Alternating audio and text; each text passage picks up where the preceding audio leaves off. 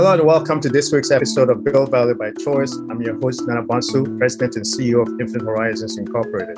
Our mission is to help business owners scale their business systems without having to have the business too dependent and reliant on the owner. We do this by providing a set of tools and resources, including podcasts, webinars, courses, among other things. This week, I have with me a guest who is going to be talking about leadership. And his name is Andy McDowell, to be exact. He kind of tracks a little bit of my background also, so I was excited to get to talk to him. He's a life coach as well as a business coach. He applies concepts from his life coaching experience into business and then also business concepts into life coaching. Andy is an engineer by trade and a creative by nature. He spent 22 years with the Boeing company where he always felt like a life coach and a boss. In 2002, he began his journey into entrepreneurship within the corporation when he was asked to develop an airspace design consulting business from scratch that could serve the global government market. He has a bachelor's degree from Georgia Tech in electrical engineering and a master's degree in computer information systems from Georgia State. Naturally, his aviation work took him around the world and enabled him to work on high-profile projects such as preparing the Beijing and Sochi airports for their respective Olympic Games. Welcome to the show, Andy. Thank you very much. It's an honor and a privilege to be with you today. Wonderful. So you are a founder of a company called, I believe, Journey Your Value, and you help leaders create and share their value proposition. In your mind, what's Andy's definition of leadership? My definition of leadership is the ability to lead either yourself or a group of people from one place to another by the creation of culture and an environment that provides emotional safety to bring out the best in people. How would you describe good leadership, based on your definition? Good leadership is one that recognizes the skills and talents of the team, what they bring to the table, and an ability to inspire and then draw those skills and talents to bear on the mission and purpose of the group, to the point that they're successful in reaching their destination, whatever that might be. Right. And do you think leadership is innate, or do you think it's something it's a skill that can be taught? It's a skill that can be taught. The question is how much innateness is already in the person for it. Obviously their journey in becoming an effective leader is going to be shorter than somebody else, but that doesn't mean that somebody who doesn't have a natural skill or talent or an innateness for leadership can't get themselves there. Now, I want to talk about, because you have this point of view about leaders making sure they come to terms with some internal traumas and conflicts and controversies. How do you think internal conflicts and traumas and experiences affect leadership styles and conversations that business leaders have with your teams and the organization?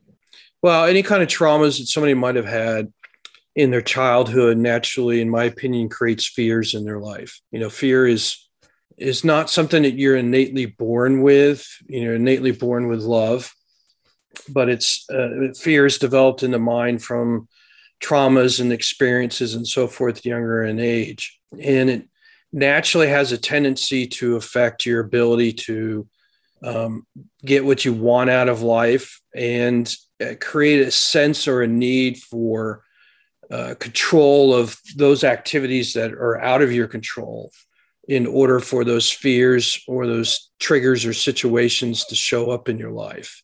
And so as a leader, you have a tendency then to start projecting your fears in your behaviors that affect the people that you're leading, whether that shows up as micromanagement, arrogance, those type things that affects the ability for you to lead people and get the best out of them. And what do you think the impact of now resolving these type of challenges, internal challenges for leaders, what do you think the impact is on the business and the team's performance?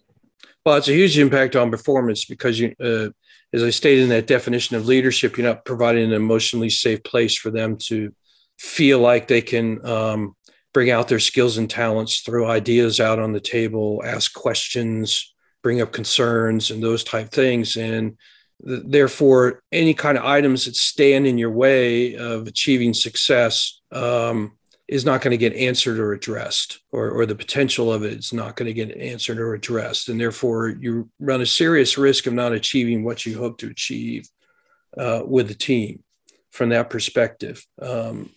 And how do you determine, because there could be, if a business or a team is not performing well, it could be due to a multitude of factors. How are you able to either isolate or at least determine to a larger degree the impact of the owner's own behaviors on the results that the business or the team is getting? Yeah, you've got to create an environment both as a group with your team or on a one-on-one situation. Once again, I go back to the emotional safety where the concerns can be brought up. You can ask questions and get truthful answers as to how a person on your team is perceiving how things are going. How do they emotionally feel about what's going on from that perspective? So you can, quote, nip things in the bud, so to speak, before they become really big problem in amongst the team. So it's a lot about, one of my favorite phrases is culture eats strategy for lunch. And that's because of that emotional safety aspect. If you don't have a proper culture where you can have proper communication, it's truthful in nature, concerns are being addressed, then your likelihood of success is going to sharply decrease. And once you've isolated this internal conflicts for an owner or a leader, what are some of the steps that, if you were brought in to help, what are some of the steps that you take or you help these owners take to resolve these issues? Well, it's all about how you're going to help the leader create an emotional safe environment. And that's going to require a lot of vulnerability on the part of the leader to say, you may have to say things like, I didn't handle this situation or these situations very well. And I recognize that. I'm trying to do things to change it so that my leadership style moving forward is going to be different. We're going to create a culture of emotional safety where you can state things and I'm going to respect them. I'm going to hear them. We're going to talk about them and we're going to together find a solution to solve it from that perspective. But it's all going to start here with the leader. It's not so much about what's going on with the team. It's much more about the leader and what they're saying and how they're behaving, what their actions are that's going to move that culture to a better place. And why do you think it's important for leaders to be vulnerable, and how do they balance that? Because especially in these challenging times where there's a lot of adversity, just balancing being vulnerable with being confident so that the team or the organization can see you as the person they can be confident in leading them forward. Yeah, so you got to demonstrate that confidence, but that confidence is going to have to start with listening and making statements like, I'm going to listen. I'm not always necessarily going to agree with 100% of what you say, but I'm going to be respectful enough to listen, to hear your thoughts and your comments and have a conversation with you about it. And at the end, try to find a win-win, between the two of us. What's in the best interest of the company, as well as what's in the best interest of the employee, such that at the very least, a person feels like they're heard, they're respected, they're encouraged, and hopefully inspired at the very end. But usually inspiration comes from trust, and it's got to take a number of conversations before that trust gets developed over time. But it all has to start with a vulnerability to say, I know I didn't do so well, and I'm here to try and change things, and I want to listen. I may not necessarily agree with everything you have to say, but I will at least promise you I will listen and be respectful in my answers. So I want to dive a little bit deeper into this concept of trust. Mm-hmm. And a lot of times you have situations where trust has been broken because of previous circumstances, right? It may have been maybe the last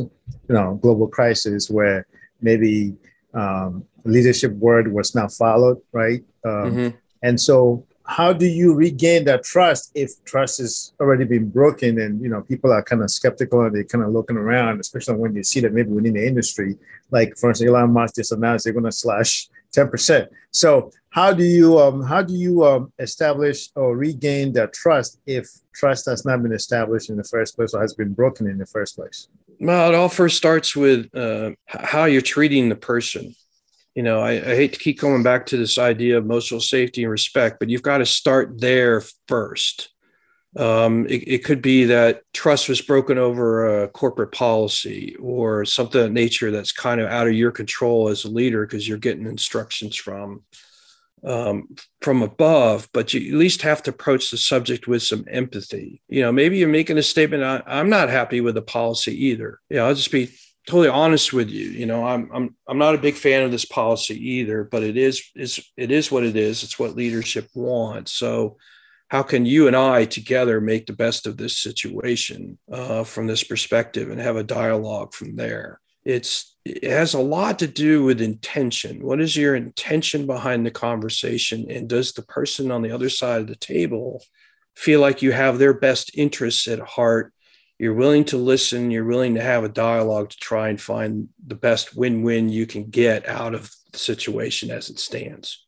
Yeah, is that where the whole emotional intelligence, EQ comes in, and because sometimes management is more right brain, you're looking at numbers and budget and all these different things, whereas this is more like left brain and just more like heart talk and stuff like that. So I guess that could be a challenge, right? Yeah, absolutely. Yeah. I mean, it's particularly for us men, from the perspective that our core masculinity is about mission and purpose. And it's not to say we're not emotional beings, but it's not our strength like it is as much as it is for women. So I always think of emotional intelligence as a muscle. So what are you doing to practice using your emotional skills and conversations with people, even if it's over a technical conversation where emotions aren't really playing into it? There's still ways that you can interject it here or there, see what kind of response, and test it and see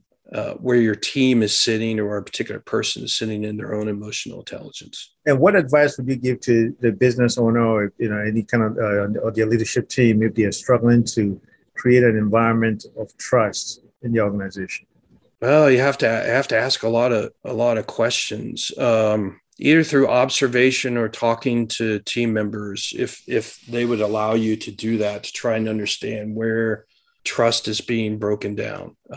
This is where the difficult part in coaching comes in, because you're totally relying on, if you're just sitting in one-on-one conversations with your client, you're trusting that they're being introspective enough and being honest with themselves as to what the situation is. If they're not being that, then in my opinion, there's no coaching in the world that's going to change it, unless you then get access to their team members where you can ask some questions and try and decipher and get some clues as to exactly what's going on in the environment and in the culture that then may allow you to formulate some ideas and have the proper conversations with a person. Yeah. So then let's pivot to your coaching thing. So on average, when you typically see them, have the breakthrough, if you haven't some of your clients, how long does it typically take before, you usually get the breakthrough on average? I would say on average 2 to 3 sessions. Okay. A lot of it is, you always try to have that conversation up front about what's the difference between a coach and a consultant. I said, I'm not here to hand over answers. Here's the answers, just go follow these things and you get the solutions. It's more about putting myself eventually out of business, because I'm going to ask you enough questions and teach you how to fish, so to speak, in running a business, that you've got the proper tools and mindset moving forward that you can be successful. And you only call me on an as needed basis, if at all, if I've done my job properly. So it's a lot of it is in the very beginning, trying to ask enough questions to understand where the core issues are, and then having some conversations to either change mindset or discover an underlying trauma that they need to work out and that attributes to their leadership style, which they need to change in order to be more effective as a leader. Wonderful. If people want to follow up with you and just get in contact with you or follow your work, where and how can they find you? Best place is at my website, www.generateyourvalue.com. I'm also, along with a co-host, have my own podcast called Generate Your Value, where we talk about life, leadership, and small business issues, either amongst ourselves, or the two of us, or with guests that come on. You might get some nice golden nuggets, so to speak, as I call them, from listening to some episodes that might be helpful for you. Wonderful. Okay, we're gonna have all that information in this episode's show notes, so people can get that information from there as well. Well, thank you very much, Andy. Appreciate your golden nuggets that you shared today. It's been awesome, and look forward to speaking with you again soon. Yeah, I really appreciate the invite and coming on today, and keep generating your value in this world. Wonderful.